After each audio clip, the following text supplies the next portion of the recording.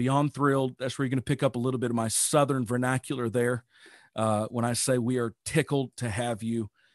You're not able to see our church family in front of you, and hopefully the day will change where you get to.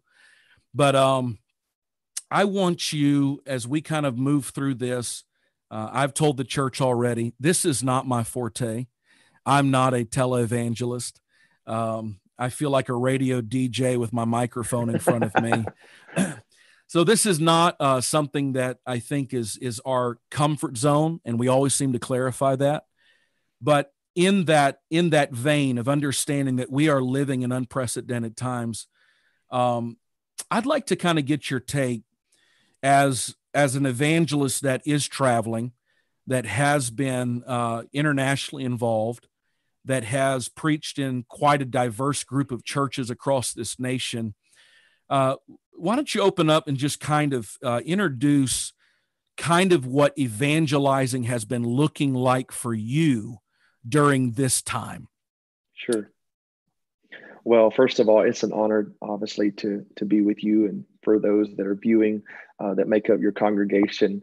And I will say I've been able to keep up with different reports that have taken place. And of course, the Claibornes are very good friends of mine.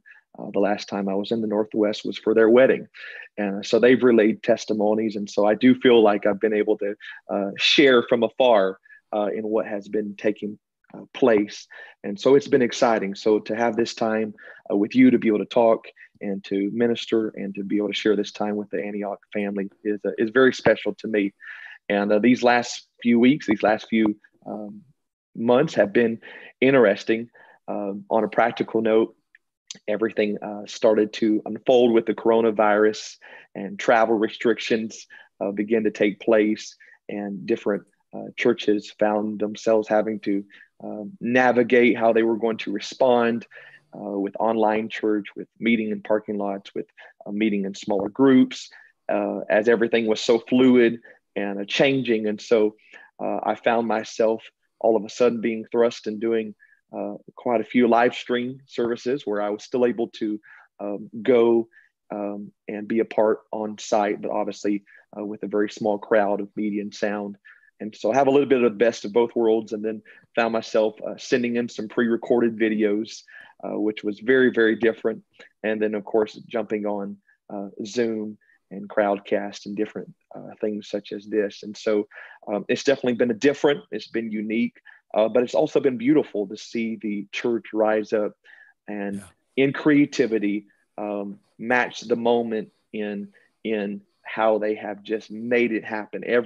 Everyone that's been praying behind the scenes, those that are, figuring out how to upload something to social media, and just really to see the church pull together and not just survive, but thrive through this moment has really been amazing to watch.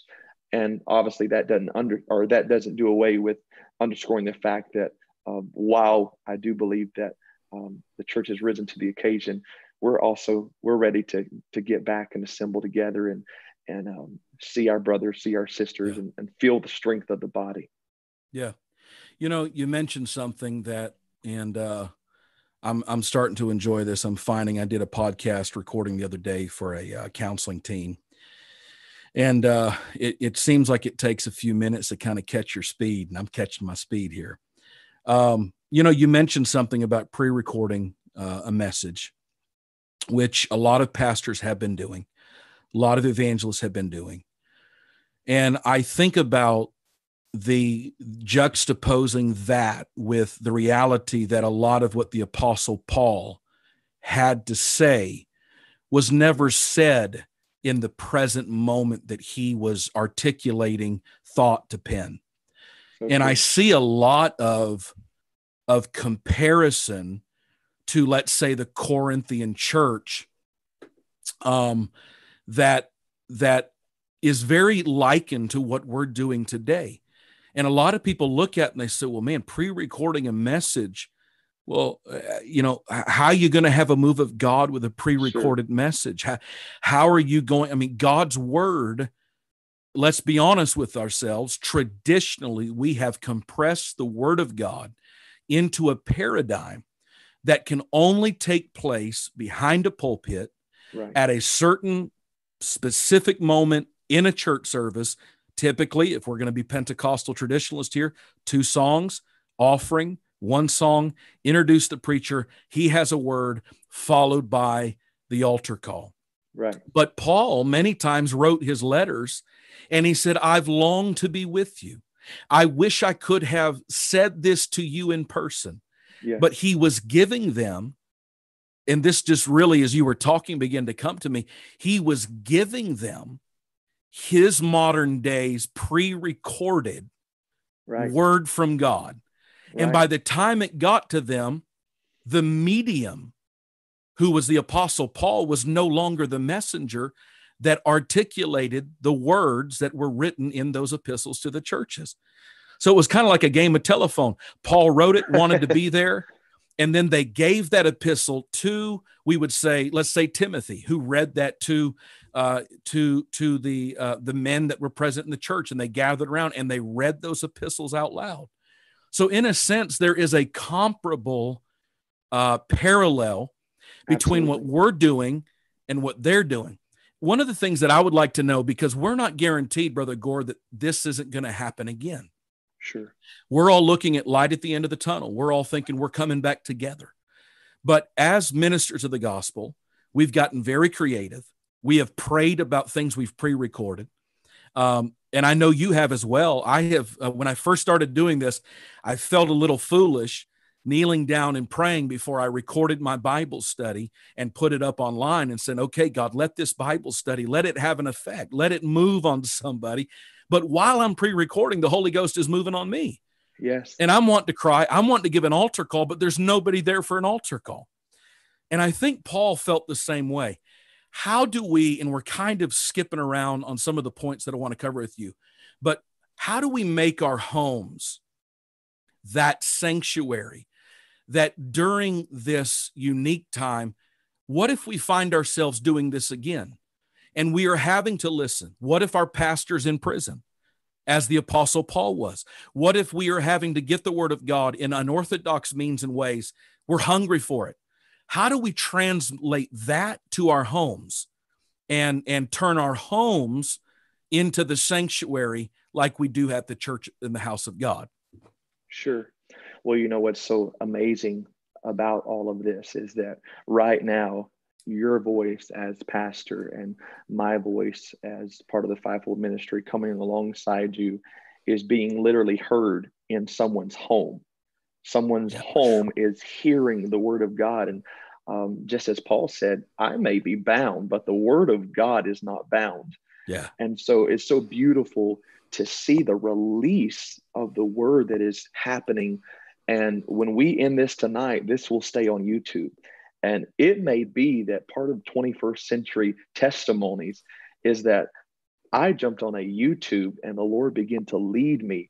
And I came across an archived sermon, an archived message, a podcast from the ministry of Antioch. And that's where the Lord began to deal with me about baptism. That's where the Lord began to deal with me about the Spirit. So there's no telling. But you know, I'm very emphatic about the importance of the home, and this scenario has caused us to actually have to live in our homes. For so many of us, our home is a place of transit. It's a place where we come and go. We come to sleep at night. We leave for work in the morning. We come back late. Let's be honest, at times we found our home to be a place of chaos. It's been a place where perhaps there's been an absence of peace or even the presence of God. And there's nothing like coming together and feeling the strength of the body. But this crisis, this season has caused us to have to be and live at our homes and to really come to grips with what is living at our homes, what we have allowed to thrive. And I was thinking about this and my mind went back to a story in the Old Testament. The Bible lets us know in 1 Kings chapter 3 that there is a woman who has no doubt, like every other girl, wanted to have a child of her own and wanted to be a mother. And the scenario is far from perfect, but she has a child. And it's what she's dreamed of, no doubt. It's what she's prayed for. It's what she's lived for. And the Bible says that in the middle of the night, 1 Kings 3 tells us this story. I want you to go back and read it. She wakes up in the middle of the night to this horror of a reality that her dream, her future, her child is not living, is breathless. And she's just getting up to feed it. It's just normal life. It's normal motherhood. And all of a sudden she wakes up, her child is dead, and she's freaking out. She's frozen in fear. No doubt she does not know what to do. But the Bible says that as dawn begins to break, with every beam of sunshine comes a ray of revelation. And all of a sudden, she begins to scrutinize that child. She looks at its eyebrows, its fingers, its eyes, and all of a sudden she realizes, this is not my child. My child is not dead. It's only been stolen. And so she rushes to the court of a higher power. She goes, and I'm going to bring this together. She rushes to the court of a higher power. She goes to a higher authority. She goes to King Solomon. She begins to make a petition to him. And she tells him, there was no stranger in my home, but I had a friend. And in the middle of the night, something devious and demonic took place. In the middle of the night, my friend woke up and suffocated her child. And she came and she swapped my child for hers. And if I can be so bold, I already can feel the presence of the Lord. I feel the witness in this. I want you to stay with me for just a minute. All of a sudden, she begins to petition the king. And look who shows up. All of a sudden, the thief comes into that same throne room. I want you to understand, she said, there was no stranger. There was no stranger in my home. I just had a friend. Stealers rarely look like stealers, and thieves rarely look like thieves. There's things that want to encroach into our home life, into our marriage, our mind, and our family, and they rarely look demonic. It normally looks warm. It normally looks friendly. And if not careful, it can even look motherly. What does that mean? That means that means giving your child just internet access, thinking, you know what, I need something other than myself to babysit my child. It's going to be harmless. What could go wrong? It's only Google. It's only YouTube. It's only the World Wide Web. I'm just trying to be practical here. And all of a sudden, the adversary uses something that we deem as friendly, that we deem as safe, to bring a stealer into our home environment. All of a sudden, she is before the king. She is making that petition known, and that stealer is in the same room with her. And it's no different than when we come to God in prayer. We march boldly into the throne room of grace. And if not careful, I've heard people say, you know, I go to God in prayer, or perhaps I even come to church in our local assembly, and I feel like those thoughts of suicide come with me. I feel like those thoughts of lust come with me. I feel like that baggage of my past comes with me. You know what I do? I celebrate that. People look at me bewildered. They're at a loss. Why am I still feeling this? I celebrate that, because what can be gotten away with in your home is not going to be able to get away in the presence of the Lord. And what may be hidden in your decisions of your past and in your day-to-day home life will be exposed in the presence of the Lord for what it is.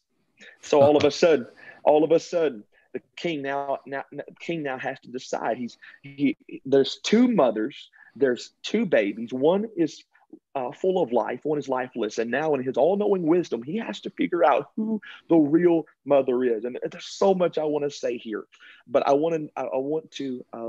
promise I'm going to bring this all together. But one of the things that the real mother says, she says a phrase, it's a little nuance in the text that the stealer, that her friend, that the other mother does not say. The real mother says these words, "Oh Lord." I don't know about you, but I've had a whole lot of "oh Lord" moments in my life. Woo. And this is the point that I want to make. It does not matter if you just got into the faith. It does not matter if you feel like, oh my word, don't get too direct. My home life is a place that I'm not too proud of. I want to remind every single person, You have vocabulary and you have verbiage and you have words that the stealer does not have. You can say, God, forgive me. The stealer can't say that. Yeah. You can say, God, help me. The stealer can't say that. You can say, God, deliver me from this porn addiction. You can say, God, I need your mercy. I need your grace to get past this bitterness, to get past this jaded spirit. The adversary cannot say that. The devil cannot say that. I don't want to be too simple, but you have the ability to pray. You have the ability to ask for help. You have the ability to ask God to sanctify you, to renew you, to fill you. The stealer does not have that advantage. Doesn't. So if you have words, if you have prayers that the stealer does not have, why not use them? Why not bombard the throne room of grace with words that only you have access to? So this is what happens next in the story. It's pretty amazing. All of a sudden, the king says, here, this is what we'll do. I think I know who the real mother is, but I'm going to allow my soldier to come. And he says, you know what? Take out the sword. I'm going to divide this child. I'm going to divide this future. I'm going to divide this prayer. I'm going to give one half to this mother, and I'm going to give the other half to the other mother. And all of a sudden, the stealer goes silent. She's in agreement. She's okay with this plan. But the real mother screams and shouts, no, you cannot divide this child. And all of a sudden, the king now knows who the real mother is. And so I preach all across the nation. I preach overseas, and I'll begin to preach about revival. I'll begin to preach about fasting. I'll begin to preach about what God is going to do. And I do not need fresh AA batteries in my discernment to know who has the spirit of motherhood. Because when your pastor can preach vision, when an evangelist can come in and preach on revival, if you can be silent about it, you can be quiet about it, you probably didn't give birth to it. But you watch the elder that slips up a hand, can't jump, that can't run, but she begins to amen that leadership, because you know what? She said, that's my baby. That's my prayer. That's my prophecy. I've been praying for that. I've given birth to that. I have ownership. Now watch what happens. She says you can't divide it, because she understands that a half baby is no different than a dead baby. Yeah. And she understands that a half dream is no different than no dream. And half a prayer life is no different than no prayer life. And half commitment is no different than no commitment. So she says, you cannot divide it. And I want to bring something to your attention. That baby, that future is safer in the hands of the stealer than it is divided. And so in this moment, there is ample room for division to creep into our world, our mindset, our life. Yeah. But I'm telling you, hell and the stealer has never stopped God. Never. But division and allowing the dream, allowing our church, allowing our leadership to be divided, that stopped us a whole lot of times. And so she knew if it's divided, it's not going to work. But it's safer in the hands of the enemy right now, because I know the king will do something. So let's hurry on. All of a sudden, the king knows. He knows. He tells the baby to be delivered into the hands of the real mother. And this is what I really want to bring your attention to. This is where scripture ends, but the story does not. All of a sudden now, this mother whose baby, whose child, whose future has been restored into her, now has to make a trip back home with the stealer. Now, I want to know what you think happens. Do you think they just go home and they just waltz back into the house and she puts the baby to sleep and they stay up and talk over a late night bowl of Fruity Pebbles? Oh, no. I don't think that's what happens. I think what happens is that with fire in her eyes, she begins to widen that gap between her and the stealer as they make their way home. And all of a sudden, she begins to put that baby in a room. She begins to lock the door, and all of a sudden, she begins to throw out luggage. She begins to throw out shoes. She begins to throw out sheets. She begins to throw out every little things that belongs to that stealer. And I see the stealer saying, hey, don't be too emotional. Yeah. Hey, calm down. Let's negotiate. Allow me to have a few days. And she says, no. I'm making a decision. And the Bible says in Ephesians, let him that stole steal no more, and neither give place to the devil. She goes back to her home environment This is what's so key. It doesn't matter the moments of deliverance that we have in the presence of God over a live stream or in a Sunday service where the evangelist is preaching or pastor is speaking into our lives. What good is it if things are restored back into us? But when we go back home, we go back home with the very thing that stole it from us in the first place. So this is just allow me to use my imagination just a little bit. All of a sudden, that child grows up. That child doesn't stay little. And all of a sudden, that child comes to its mom and he or she says, I just wanted to ask you, there's a rip in the carpet. And I went to move a picture in my room, and man, someone's busted through the sheetrock. And I opened my blinds the other day, and I realized my window is more duct tape than it is window. And I see that mother getting on her knees and saying, "Baby, let me tell you about a struggle. Let me tell you about a decision. You see, there used to be a stealer. I know I let it live in this house for a while, and the wool was pulled over my eyes, and I didn't see things clearly, but I began to see things more clearly. And you know what? I made a decision that my dream, my baby, my future, and the stealer weren't going to live in the same house. And so it is for us. We have a decision, because I want to tell you, and I really feel the unction of the Lord. Our prophecies, Antioch, are growing up. Our revival is growing up. Our future is growing up. The ministry that God has for some of you are first generation. God's got ministry for your kids. God's got ministry for your future. And this is what I want to know. When that revival grows up, it's going to ask you.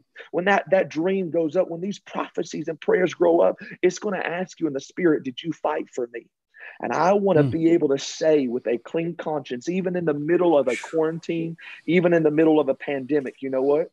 I could have gotten carnal. I could have gotten bitter. I could have gotten back on the drugs. I could have went back to the porn. I could have went to the excuses. But I made a decision that my future, my baby, my church, my revival, my prayers, my prophecies were more valuable than the stealer.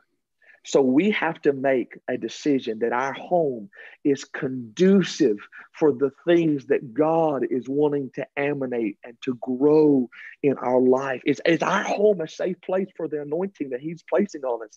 Is our home a safe place for the vision that Pastor is casting? And again, forgive me if you'll allow me. I just want to pause on this a little longer. And it's no different than when Jesus in Matthew 21, go back and read it. Matthew 21, Jesus comes to his house, and what does he find? He finds it overran with thieves. And you know what he says? He said, it is written, my house shall be called a house of prayer, but you have made it.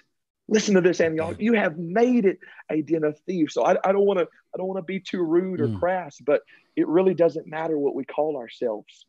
Because Jesus says, I've called this something, but I'm not coming to what I've called it. I'm coming to what you've made it.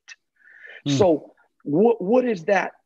What is that difference between what God calls us, what our pastor speaks over us, and what we are making our home Monday through Saturday? What's that chasm? What's that gap between God calling us holy, God calling us pure, God calling us His, God calling us righteous, God calling us people of prayer, people of holiness, people of worship? What is that gap between what He is calling us, ordaining for us to be, and what we are making our homes, what we are making our marriages day in and day out? And I end on this segment of our conversation with this. Jesus begins to violently kick out those thieves. He takes a whip. It's one of the greatest displays of emotion seen by our Savior in Scripture. And you know what happens? I'm going to read it. Acts chapter 21. Go back and read it. Acts chapter 21 and 14. He said, it's written, my house shall be called a house of prayer. You've made it a den of thieves. He kicks all of them out. And verse 14 says, the blind and the lame came and they were healed. They didn't just come. The Bible says they came to the temple. And you know what the next verse says? Verse 15. And when the chief priests and the scribes saw the wonderful things that he did, and the children crying, oh my goodness, and the children crying in the temple.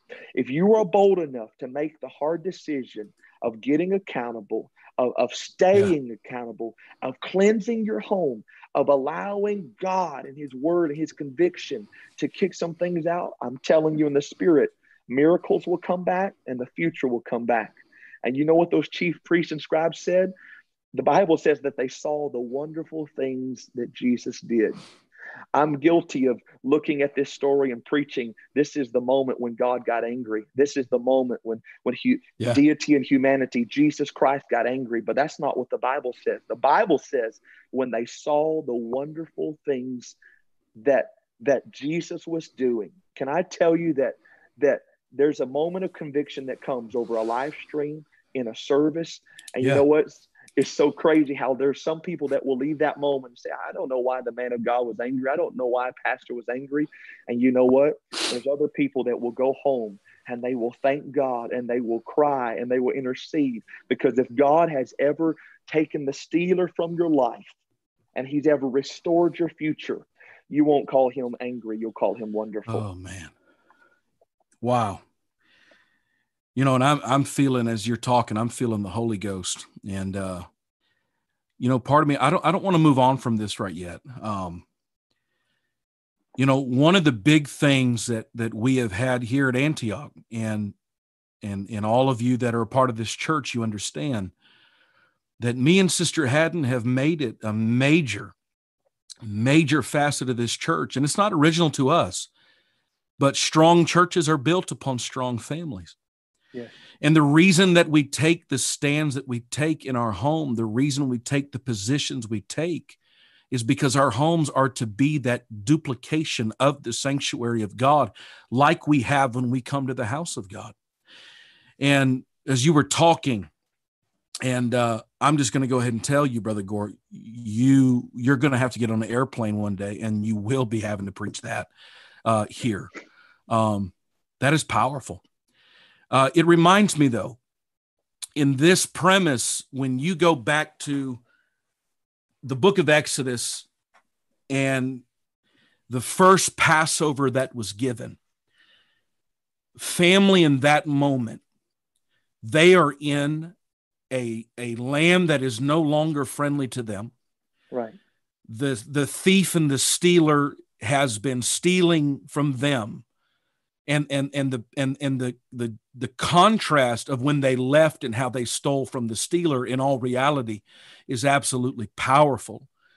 But they have been living in a paradigm and in a situation, and a lot of people that are watching right now and a lot of the church family, they know what it is to live in a world where that stealer is always coming to steal the joy, to steal the hope, to steal the future of our children. Right. And one of the things that stands out to me in really kind of adding this to what you're talking about is that first Passover that was given. We know that there was a death angel to come, and the death angel was coming to steal what? He was coming to steal the firstborn child. Right. And again, it's putting this in perspective.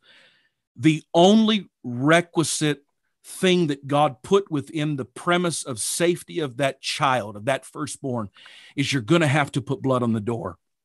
And when we read that story, we read the story of Exodus from this idea of they dip this little brush into blood, and they walk up to the post of the door, and they're painting it just ever so gently across the post of the door. When you read the Hebrew of that, that is not what's happening. Number one, they shut the door fast upon their family. The world's about to go chaotic outside. There's a thief on the way. And we know that had the good men been watching, we know all the paradigms and the premises about watching, for we know not what the hour, the time that the thief comes. They didn't know when the death angel was coming. All they knew is that he's on his way. That if we don't shut this door, and we don't begin to, and this is what really stands out to me, and it's why what you're saying, I believe, is resonating with your spirit, and it almost brought me to tears, is because what this church in Portland is being built upon, man, I feel the Holy Ghost. Yes. It's being built on families that are duplicating the power and the presence of God Yes. in their homes. We are shutting the doors. We're not waiting for pastor in our home to be the one that mediates this protection, this safety. We're not waiting for the musicians and the keyboard and the drum. We're not waiting for that coming together in the atypical sanctuary that we're used to. Right. But it said they shut the door. And God specifically, when you look at this, he told them, I want the head of every home. Now, I want this to be clear. We live in a broken day where not every home doesn't have a husband.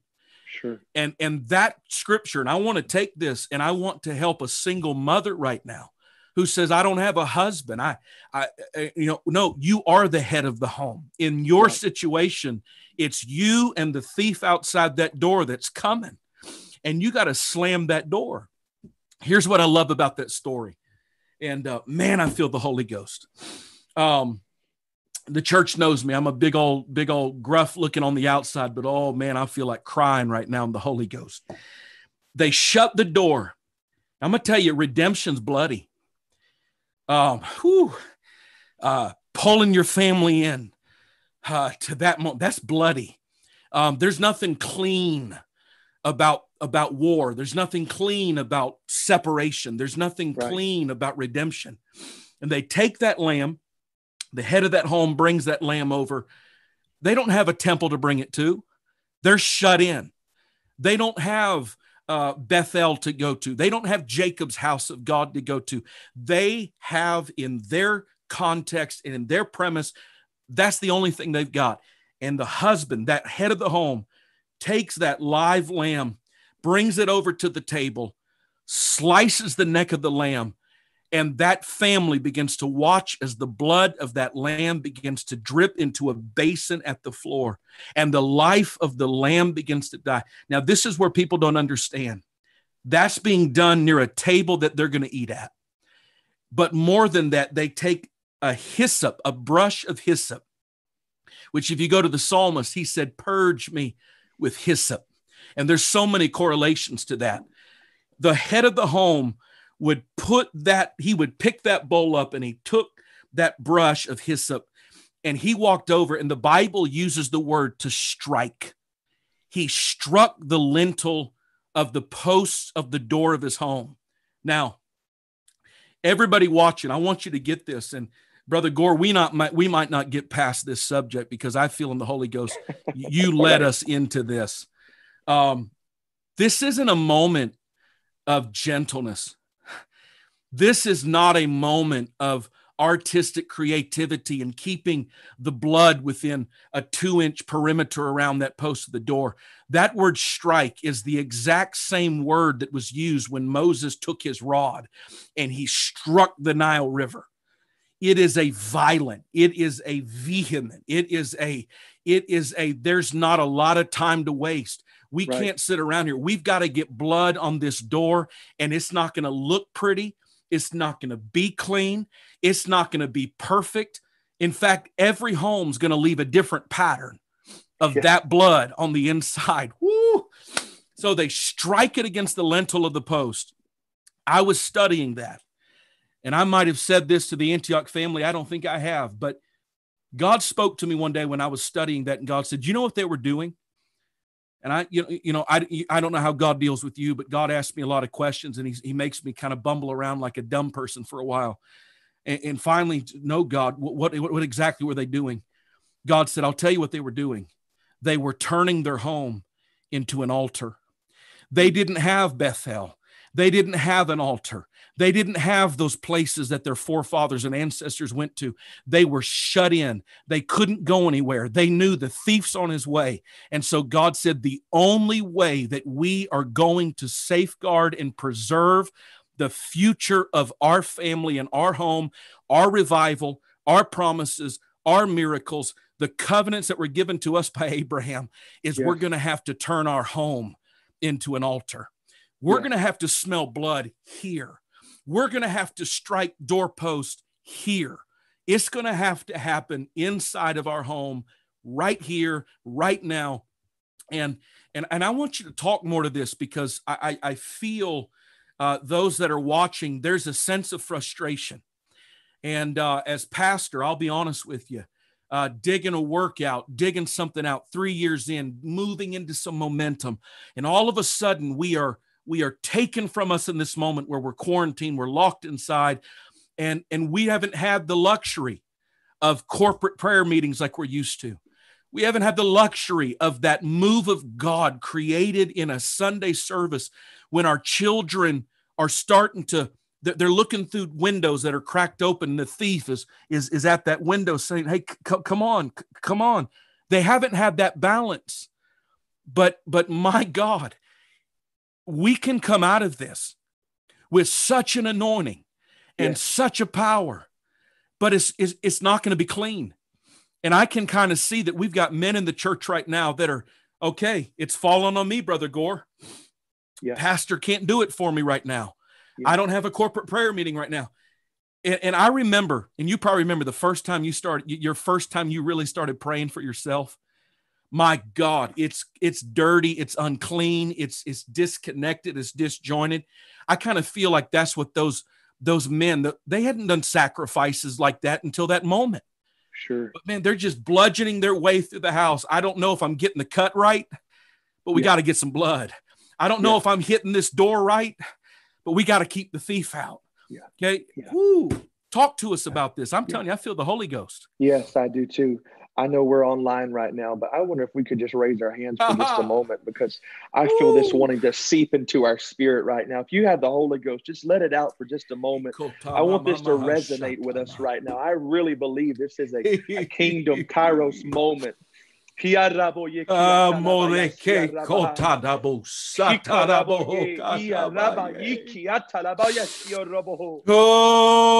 worship and I magnify you right now. I pray over every man, every woman, every husband, every wife, every teenager, every child, God. Everybody that's watching, everybody that's here, everybody that's, God, connected to this, God. Every person that is move into our homes, move into our families. Oh, Jesus, Jesus, Jesus.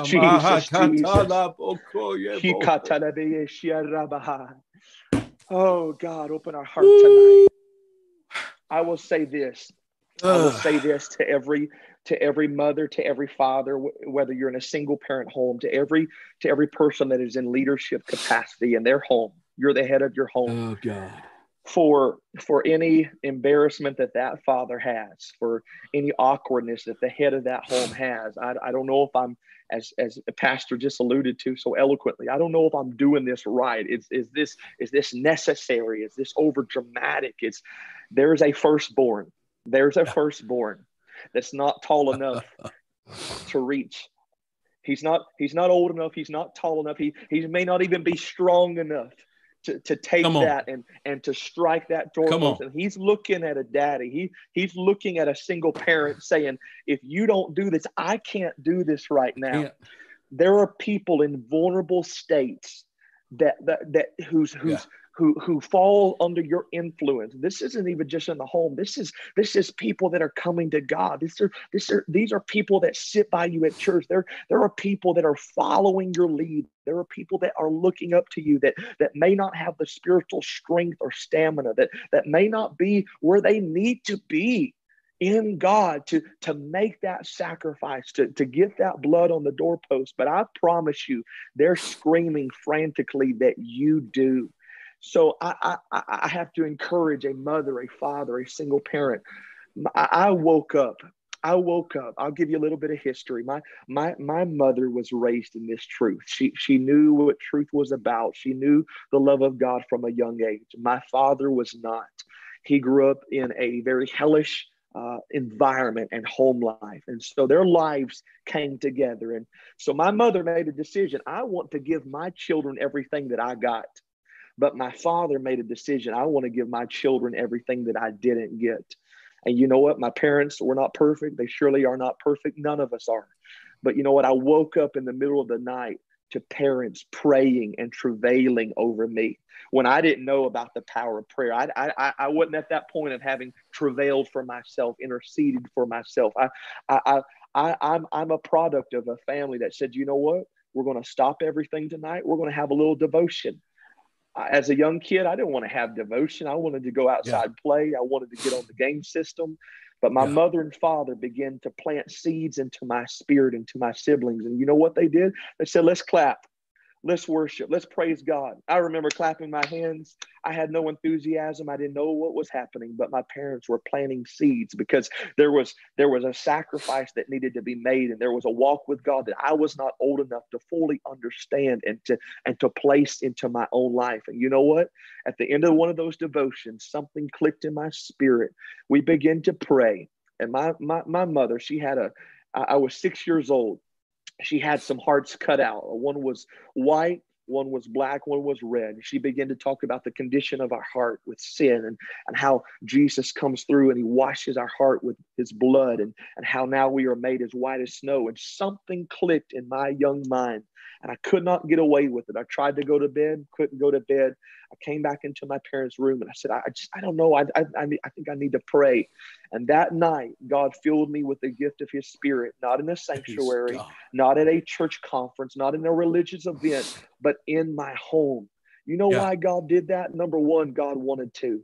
But secondly, and close to first, I believe they coincided. My parents did what we have been talking about. They made our home. They made our four walls a sanctuary, an altar. And I'll be honest with you today. I know I'm speaking to different people with different walks with God.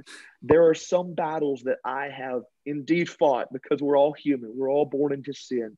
But there's some battles that I haven't had to fight because of decisions that my mother and my father made. Now, some of you are listening and saying, you're feeling that guilt. You're feeling that condemnation because there's some things that you've had to struggle with and you've had to fight with. But you know what? God's giving you overcoming power. And I want to let you know, I know everyone's in a different scenario. Some of you may have children that are older. They've walked away from God. Some of you may have children that are young and they don't even understand anything about what's happening. But I want to tell you, there's going to be people in your influence, whether biological or spiritual, sons and daughters that do not have to fight certain battles because of decisions that you have made. So go ahead and have that devotion in the middle of the week when the Zoom or the live stream is cut off and you can say, you know what, church is over, or no, you know what, we're going to take up where Pastor left off. We're going to have a time of God's presence, and we're going to open up the word in our home. Go ahead and get the audio Bible on in your home. Get some worship music in your home. Have some practical ways where you begin to, as Pastor said, duplicate what you feel on a Sunday and a Wednesday. That's what I grew up around. That's what I thank God for. Yeah. My parents didn't have an inheritance to give me. They didn't have tons of financial assets to give me. They didn't give me popularity. But you know what? I grew up in a home where music was being played because they knew the importance of environment. They made up in their mind, we are going to allow this place to be an altar, to be a sanctuary, to be a safe place to the presence of God. And I didn't know of anybody, I didn't know of anyone else. I didn't know of any other home that they had worship music just playing 24/7, that they had a Bible on audio playing. Who does that? Yeah. But there was something that was happening because little by little, our home was becoming stronger and stronger. And as a young boy, I didn't know it, but I was not even aware, but there was battles that I was not facing. And can I just be plain with you before you think that I've just had a silver spoon life? There is already enough battles that you encounter. There's battles that I've faced that I don't know how I engaged. I don't know how they made it into my spirit, into my life. And so trust me, there's already enough battles to fight. But as men, as women, as parents, make the decision. We are going to go to war. We are going to I see the story of that mother and the stealer. I see that story of the man putting blood on his doorpost and the death angel coming. You know what I see? I see panic. I see Yeah. intentionality. I Yeah. see hurried speed. There's no delay. There's no hesitation. But there is this. There is people that are cognizant of the reality, and they're saying, you know what? If we don't do this, death is coming, loss is coming, pain is coming. And so your future is too valuable. Your ministry is too great. Yeah. Your family is too precious. The kids under your roof are too valuable. The spiritual Yeah. kids that God has given you, the souls that you are going to win, the people that you are impacting. This is not just about children. This is about neighbors and friends. You have people, you may be watching this and you don't even have children, or you don't even have children under your roof, but you have spiritual influence over spiritual sons and daughters that God is wanting to bring into the kingdom through you. And Yeah. it all goes back to your home life, to the safety of the sanctuary that you are creating day in and day out. My God. You know, I'm this is where you wish we were together, because what I feel, whew,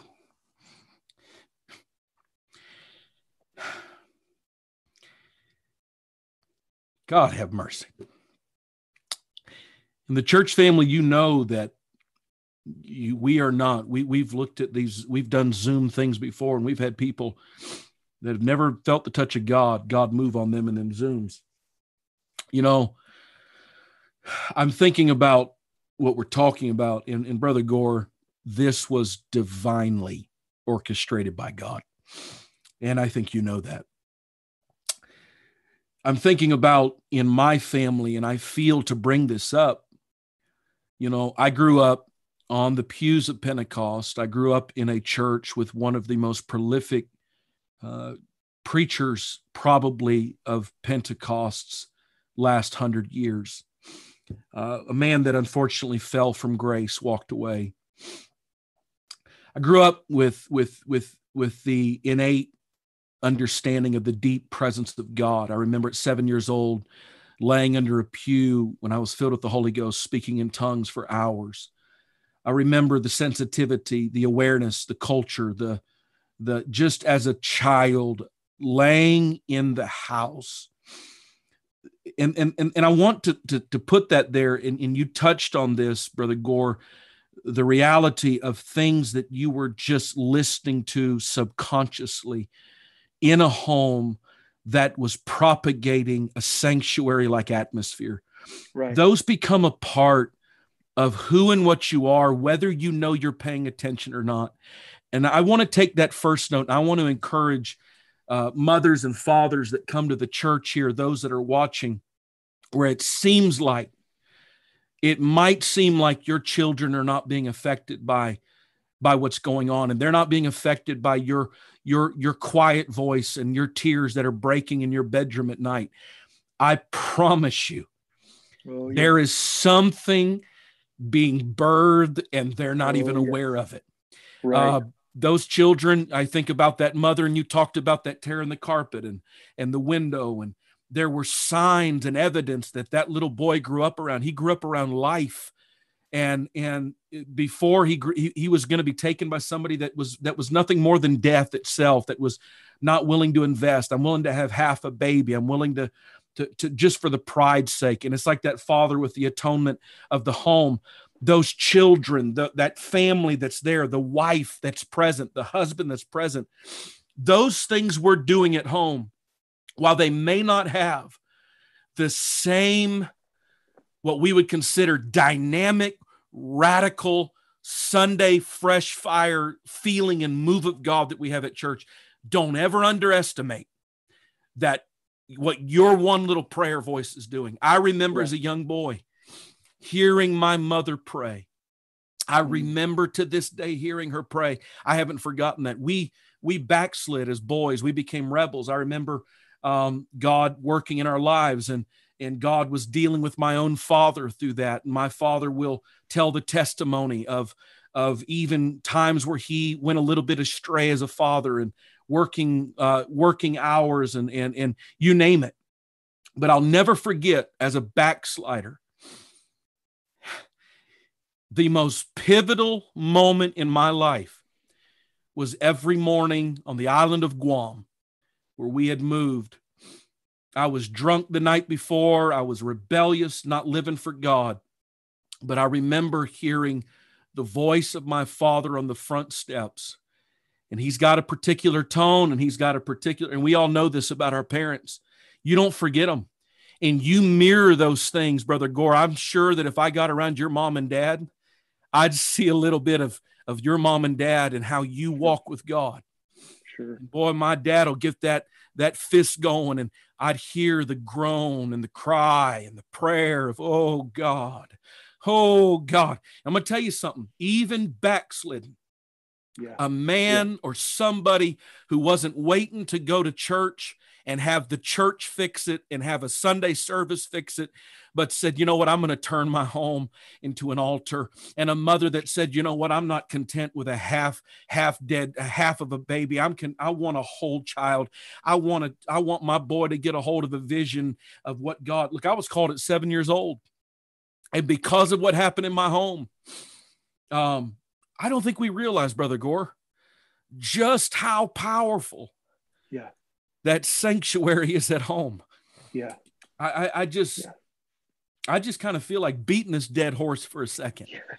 Take us through. If you're a father and I'm a father, take us through, what are some ways to get moms and dads and young people? Talk to us. What are some ways for us to do this in our home? Sure. And this is where I think we have to get really practical. And, I go back to, I remember going off to college, and I remember coming home and literally feeling like I was walking it past a blanket of peace, because when I came back home, there was such a spiritual environment that was so tangible. And as you just alluded to with your story, and again, I don't know your whole congregation, I don't know every story, but it doesn't matter if you have a child that's outright rebellious, atheist, that does not care, that sees everything you're doing as a waste. There is something about having parents who pray and worship and go to God. You can't get away from it. You cannot get away from it. And there have been moments in my life where I felt that weakness. I felt that the heat and the fury of the fight of wanting to walk away, but I did to a degree and came back, or I could not in the full extent that I wanted to, because there was a mother and a father that would not quit fighting, that would not quit engaging in the spirit. And so I think we need to get really practical. I think we need to make early prayer in our homes a priority. There's something about your kids waking up and hearing your audible voice praying. Don't pray silently. Pray where they can hear you. I know we're told to go to a closet, but don't be afraid to go pray in your living room. Don't be afraid to go in your child's bedroom. And I'll be honest, I am a 26-year-old young man, and I've been able during this season to come back home and to spend some time with my parents and my siblings during this Corona season and have some family time. And I cannot tell you the humbling moment and reality of having a parent. My parents are both 50. I'm 26, and I still relish the moments that they pray for me. They pray over me, that I hear their voice in another room seeking God. And so I think you owe your children that luxury. You owe your children that benefit. I would challenge you.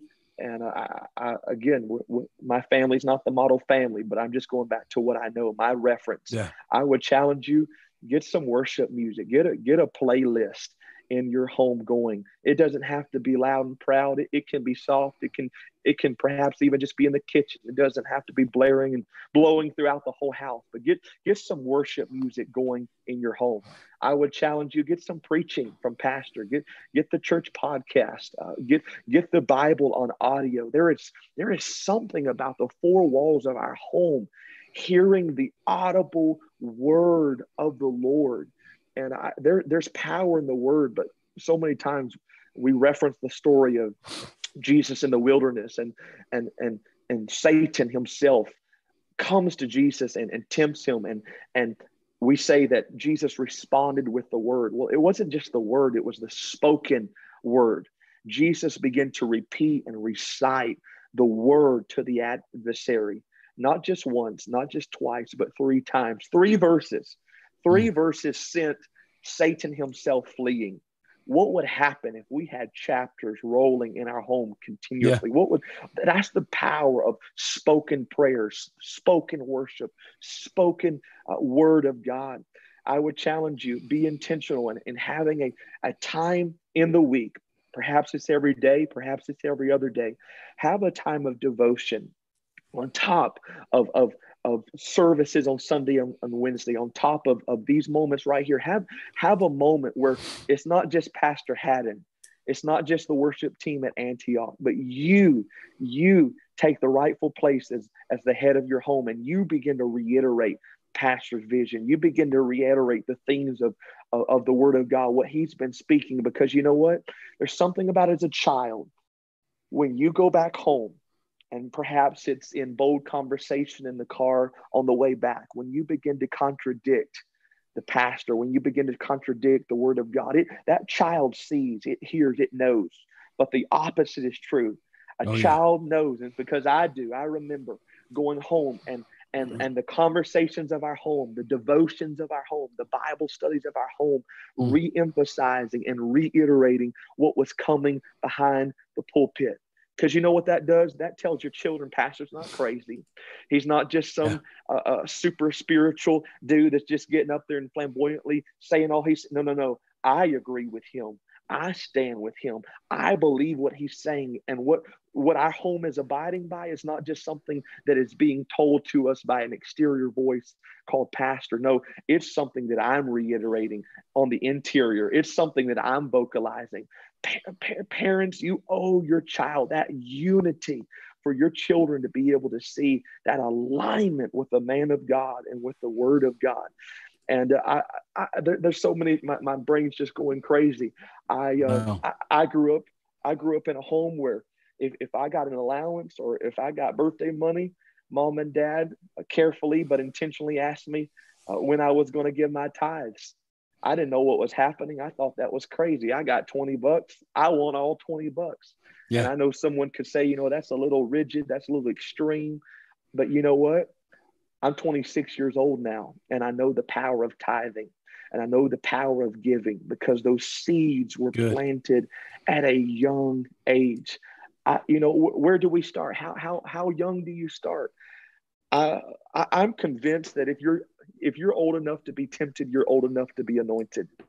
I'm convinced that I think heaven comes after someone just as much as hell comes after someone. And so I don't know what that is for each child and each person, but I can go back to moments when I look back. Hindsight's 2020. I look back moments as a child. When I look back now, I didn't see it then, but I see it now, that hell was just looking for a foothold. So I want to tell you, the world has teenage sports stars, teenage movie stars, teenage celebrities. There are children that are involved in gross darkness and sin that have been manipulated by influences. Hell starts scouting young. And I believe that God, I see those temptations, I see those moments, but you know what? I also look at those moments, just as Pastor alluded to, moments when I was a young child that I look back now that God was coming after me. Perhaps it was a quick dream that I didn't identify. Perhaps it was that still small voice. Perhaps it was just feeling God's presence in my home. Those little moments that God was reaching. Start young. And I would say this, and I think I think I need Pastor's permission. I feel like I can guess his thoughts on this, but I feel like in the 21st century, one of the greatest footholds is media and entertainment and our technology and our phone. And I'm 26, and technology right now is so much more rampant and different and aggressive than it was when even I was young. Yeah. But you know what? I thank God. I thank God for parents that made some tough decisions, and I'm going to be practical. They made decisions like I wasn't going to have access to internet at a young age. I wasn't going to have a smartphone at a young age. And they made decisions that I could have looked at and said, that's dumb, that's stupid. But you know what? I thank God for it now, because Yeah. you don't put an AK-47 in the hands of a 7-year-old. You don't put No. a weapon in the hands of an 11-year-old, a 12-year-old. And I could keep up going to that age to when we all could agree on when would be fit to handle all that. And so you can't shield them from everything. My parents, they made some decisions. We're going to teach you to navigate the river. We're not just going to shy away from it, but we're going to do it incrementally. We're going to be intentional about this. We're not going to throw you out just as an 8-year-old, a 9-year-old, even a 12-year-old, a 15-year-old, a 17-year-old, an 18-year-old. There's got to be some accountability. There's got to be some wisdom. And saying all that, I feel like my parents could not have done much more, and yet I still had battles. So you think, oh, I'm shielding my child. They're going to be sheltered. They're not going to know the real world. I promise you, they already, and they will know what the real world is. And if you don't teach them, if you're not proactive, I'm telling you, the scouts of hell, they start young. They are looking for every opportunity. I didn't have a perfect home. I didn't have a perfect life. I did not have a life that was without battles, but I did have parents that made key practical decisions, even when other people didn't, even when other people said, you know what, that's dumb, that's stupid, that's overreach, that's overboard. And yet I look back as not an old person, but a younger person that's getting older. And I cannot look at one thing that my parents did, and I can't call it overboard. I can't call it dumb or stupid. I thank God. I thank God for what they put into place. And there's so much more I can say, but I'm going to stop there. Yeah. And we have families, Antioch families, that, oh, if they had the moment to interject here, they would say that when God first got a hold of them, we laugh about it now with their children.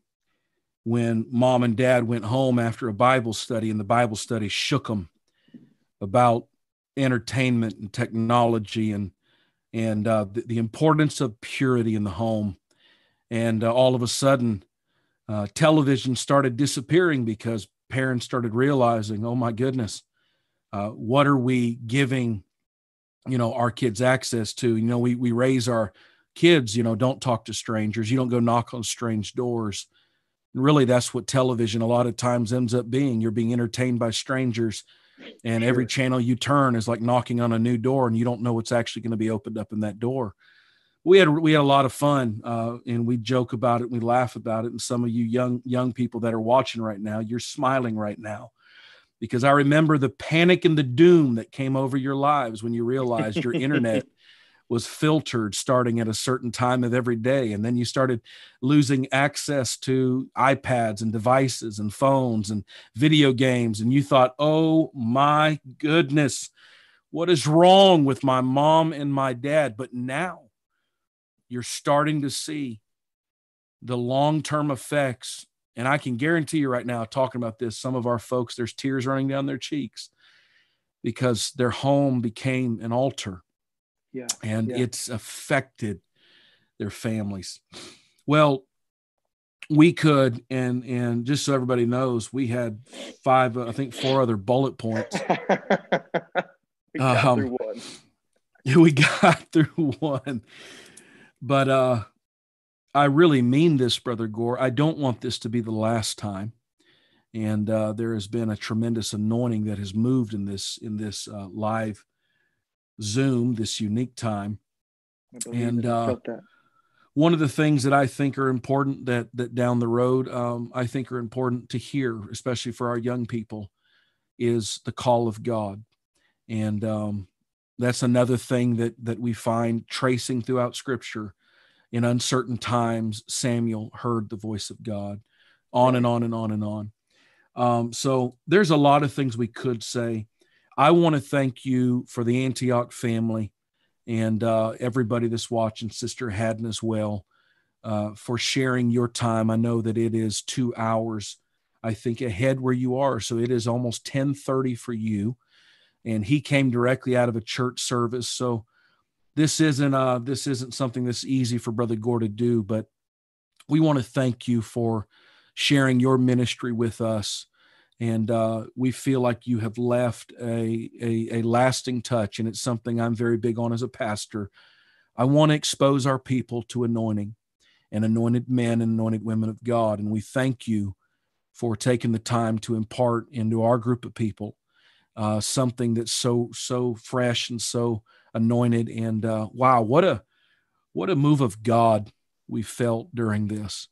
Amen. And we really do. We will be adding you to our prayer list, and we don't want this to be the last time.